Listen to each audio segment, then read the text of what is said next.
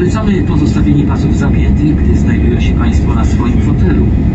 Toalety znajdują się na każdym z końców. Julian Koiman, wir befinden uns auf dem Rückweg von Warschau, Polen, zurück in die Schweiz. Sie haben die letzten Vorbereitungen getroffen für das Culturscapes Festival, das in Basel startet, dann in der ganzen Schweiz stattfindet und polnisches Kulturschaffen in die Schweiz holt, polnisch-schweizerische Kollaborationen unterstützt hat. Für was steht eigentlich Culturescapes? Für den Escape, die große Flucht vor der Kultur? Nein, es ist eher gedacht als einen Culturescapes, also gelesen wie Landscapes, aber dann auf die Kultur bezogen. Und wir sind jetzt in der 15. Ausgabe vom Festival und widmen uns dieses Jahr das polnische Kulturschaffen, das eigentlich zeitgenössische polnische Kulturschaffen. Und es steht dafür, eine Möglichkeit zu bieten, bestehende Bilder zu hinterfragen, die man hat, oft sehr klischiert sind oder stereotypisiert sind oder auch nur mit sehr wenig Wissen vorgesehen ist. Und Zweck des Ganzen ist auch, dass neben dieser Korrekturmöglichkeit von was man dachte, zum Beispiel polnisches Kulturschaffen ist, dass man damit eigentlich sich auch erlaubt, das Selbstbild zu hinterfragen. Wenn man schon das Bild von jemand anderem hinterfragt, dann ist ja die Fortsetzung dieser Frage auch, aber was sind wir denn oder was bin ich denn? Und somit ist das eine Art von mehrschichtige Angehensweise, die sich nicht nur bezieht auf eine Werbeaktion für Polen oder so, sondern eigentlich viel tiefergreifend beabsichtigt ist. Spulen wir zurück. Ende September, Warschau, Hauptstadt von Polen. Wir sind unterwegs auf Einladung des Adam Mickiewicz-Instituts. Wir, das sind eine Reporterin des alternativen Radio X aus Basel und ich von Radio Bern Rabe. Das Adam Mickiewicz-Institut ist das politische Kulturinstitut, das verantwortlich ist, polnische Kultur auf aller Welt bekannt zu machen. Und es ist die Partnerin von Culturescapes, also von Julian Koiman, den wir soeben gehört haben, und seinem Team. Eine der ersten Begegnungen, die wir machen, ist Łukasz Struszynski. Und etwas, das mir sogleich auffällt zum Thema Selbstbild hinterfragen ist, Łukasz und seine Kolleginnen benutzen den Begriff Mitteleuropa, wenn sie von Polen sprechen. This is an issue of words, of naming things. Usually this part of Europe was called the Eastern Europe. Because, you know, es ist eine Frage der Begrifflichkeit. Polen wurde von außen immer wieder als Osteuropa bezeichnet und genau da zeigt sich, es geht um die Perspektive. Mitteleuropa ist eigentlich ein deutscher Begriff und vielleicht sollten wir uns tatsächlich Gedanken darüber machen, was dieser Begriff bedeutet. Vielleicht sollten wir auch einfach nur noch von Europa sprechen. Or finally start treating Europe as a whole and then start rethinking geography maybe and cultural backgrounds. Schon sind wir mitten in der Thematik angelangt, um die es beim Culturescape Festival mit Gastland Polen geht. Geschichte, Protest und Spiritualität. Es vergeht fast keine Minute in Warschau, in der wir nicht in irgendeiner Form mit Geschichte konfrontiert werden. Da gibt es ganz offensichtlich die Museen, zum Beispiel Polen, ein sehr modernes und junges Museum, das die Geschichte der Juden in Polen thematisiert und in einer multimedialen Installation darstellt.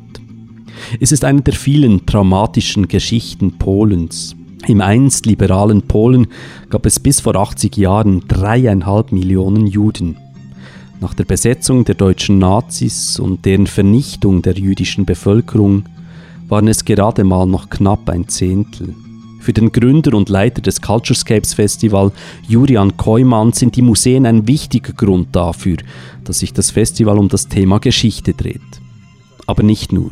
Die Frage nach Geschichte und Erinnerungskultur, Erinnerungspolitik ist belegt sozusagen mit der größten Anzahl an Geschichtsmuseen in den letzten 20 Jahren, die eröffnet wurde. Das ist in Polen gewesen. Aber auch die Einflussnahme der Politik auf das Geschichtsbild ist enorm. schauen wir zum Beispiel, dass ein Schulsystem verändert wurde in Polen, damit neue Lehrmaterialien nötig waren. Oder auch das wichtigste Museum, der diese Krise am eigenen Leibe erfahren hat, war das Museum in Gdansk zum Zweiten Weltkrieg, wo der Direktor entlassen wurde, weil das Bild, was er in dem Museum gezeigt hat, Polen als neben anderen Staaten gezeigt hat, die auch gelitten haben unter Naziterror und Gewaltterror im Allgemeinen. Und das war die jetzige polnische Regierung zu liberal. Man wollte das Leid für sich im Mittelpunkt stellen und nicht vergleichbar sein mit anderen Nationen, weil man fand, Polen hat am meisten gelitten im Zweiten Weltkrieg. Also ist Geschichtspolitik, Erinnerungskultur ein Identitätsfaktor geworden für die polnische Gesellschaft beziehungsweise für das Instrumentalisierte in der Politik. Und das gibt zu denken. Das ist schwierig, weil das soll man nicht bestimmen lassen von der Politik, dieses Selbstbild in der Geschichte. Und deshalb wird es von der Kultur so stark aufgegriffen, um dagegen anzugehen, um andere Bilder zu entwerfen, die das komplementieren.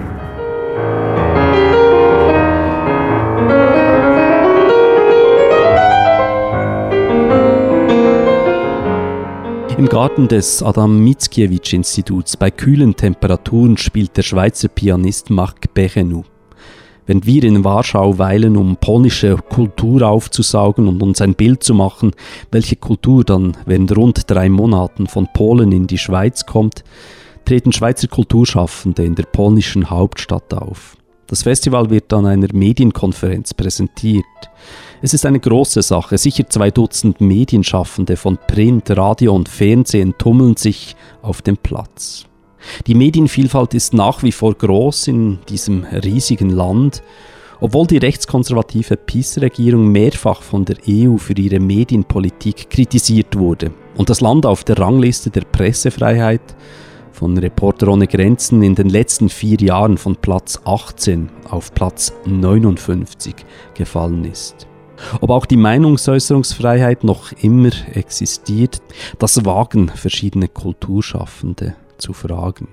Der Theaterregisseur und Künstler Wojtek Similski zum Beispiel. Er hat fürs Festival ein gewagtes Projekt ins Leben gerufen. Er hat mit einem Schweizer Parfümeur ein Parfüm entwickelt. Die Essence of Poland. Übersetzbar sowohl als das Wesen oder der Duft von Polen.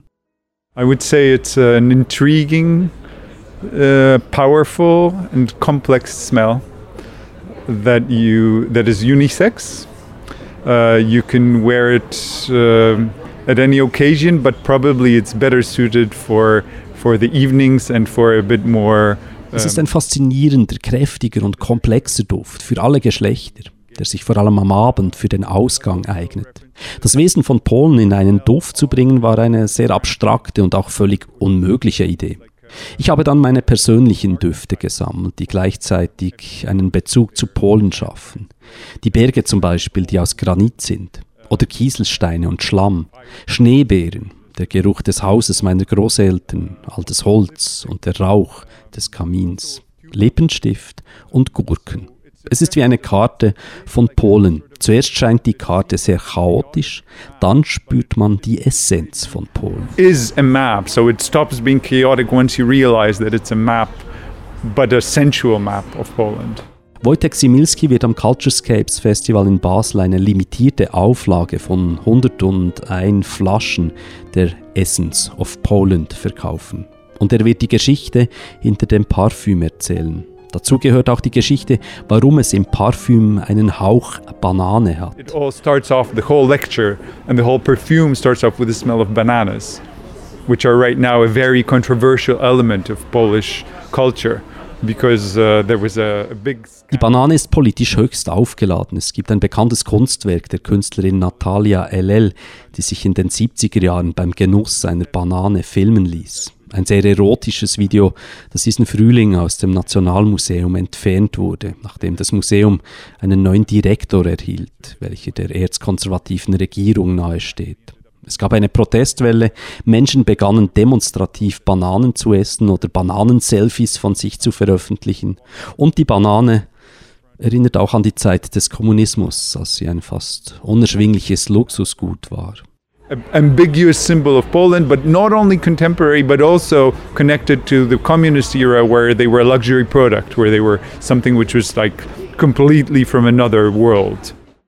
Im Nationalmuseum, das wir auf unserer Journalistenreise durch Warschau besuchen, hängt jetzt ein Stillleben mit Bananen an der Stelle, wo das umstrittene Video einst lief. Der Museumsdirektor schien diese stille Form des Protests seines Kuratorinnen-Teams akzeptiert zu haben. Die Protestkultur passt zu Polen. Sie ist dann auch eines der wichtigsten Themen des Culturscapes Festival. Und sie hat Tradition.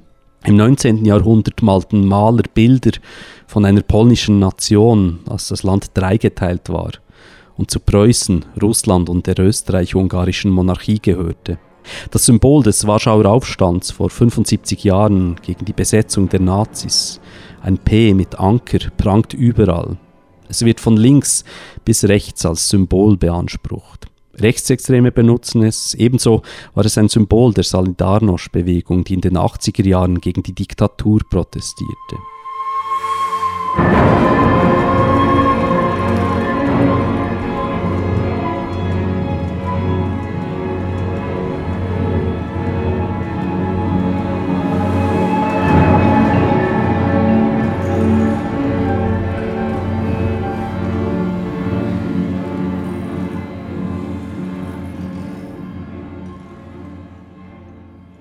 Inzwischen befinden wir uns in einem großen Saal des polnischen Radiostudios.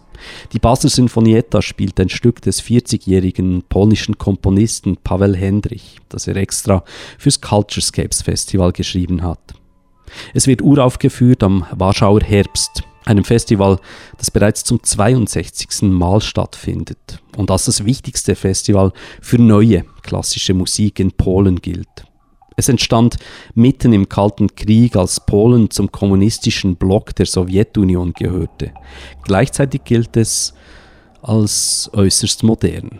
Es entstand nach dem Tod Stalins, als eine Brise der Freiheit durch den damaligen Ostblock wehte.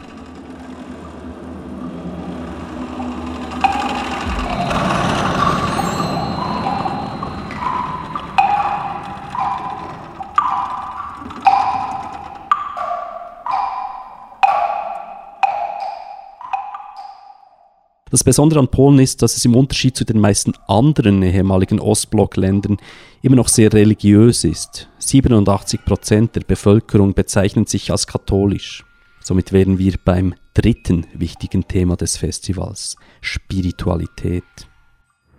Die Kirche in Polen hat eine sehr große Rolle auf Gesellschaftsfragen. Sie steht sehr in der Kritik durch Missbrauchsfälle. Sie spricht von der Kanzel, über wie die Bevölkerung sich zu verhalten hat, und hat damit eine direkte politische Funktion in der Gesellschaft. Und sie steht für eine Sinngebung des Lebens, die sie monopolisiert und die sie auch erhalten möchte.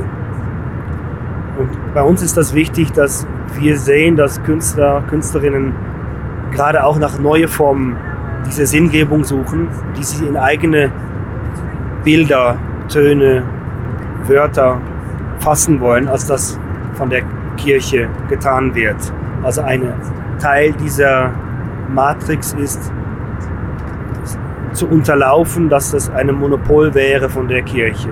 Wir haben kein religiöses Programm im Festival, überhaupt null.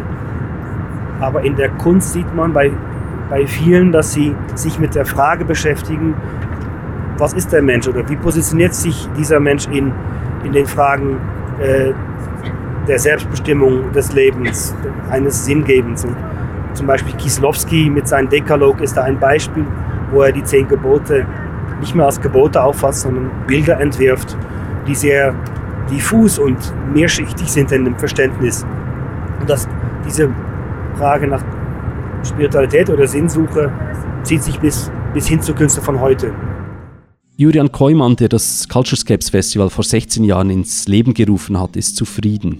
In über 200 Veranstaltungen in 17 Städten in der Schweiz und im Grenzraum von Basel werden sich polnische Kulturschaffende von Oktober bis Dezember 2019 präsentieren. Gut eine Woche nach Festivalbeginn am 13. Oktober wird Polen wählen. Die Chancen stehen gut, dass die rechtskonservative PiS-Partei auch diese Wahlen gewinnen wird. Den Einfluss hat Julian Keumann während den Vorbereitungen gespürt. Wir merken, dass die künstlerische Szene, das Zeitgenössische in Polen, sich davon sehr bedroht fühlt. Von der konservativen Regierung und auch die Nationalisierungsbewegungen und die religiöse Fanatismus. Deswegen ist das im Programm auch so stark zu finden.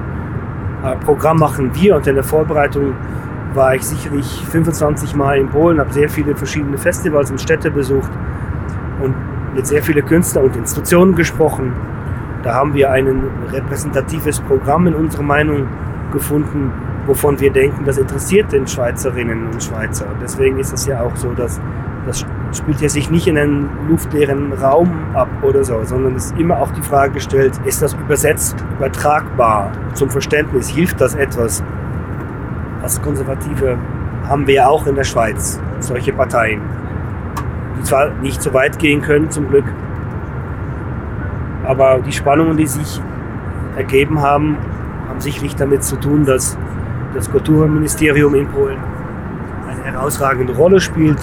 Kulturminister ist zugleich der erste Vize-Premierminister, hat also direkten Zugang zu den obersten Etagen und Kulturpolitik wird in Polen als ganz wichtig erachtet. Und deswegen ist so ein Programm in der Schweiz, welches dann mit solchen kritischen Künstlern bestückt ist, für sie auch teilweise unangenehm. Und das haben wir gespürt in der Vorbereitung und haben da einen gewissen Umgang mitgefunden, die nicht immer einfach war. Viele Leute erzählen uns, das Land sei gespalten. Die Polinnen und Polen seien entweder pro Regierung oder dagegen. Zuweilen gingen diese Linien mitten durch die Familien. Oft befänden sie sich, wie auch ein bisschen in der Schweiz, an der Grenze zwischen Stadt und Land. Grenzen sprengen, das wird das Culturescapes Festival. Auf jeden Fall. Und wir, die Reporterin und der Reporter aus der Schweiz, entspannen uns jetzt und lauschen den Frauen des Autorinnenkollektivs Aschach aus der Romandie, welche bei ihrer Performance in einer Warschauer Galerie synchron übersetzt werden. Disant que nous attendions avec anxiété les avis éclairés de tels médecins, de tels grands spécialistes, à qui nous avions donné le pouvoir de décider si oui ou non notre enfant aurait le droit d'exister. Disons que nous apprenions, appliquions régulièrement une nouvelle prescription de grand-mère, à laquelle nous-mêmes ne croyons pas. Le sujet n'était pas évoqué frontalement depuis de mois. Jacques avait compris que le ramener dans la conversation entraînerait immanquablement un outrage.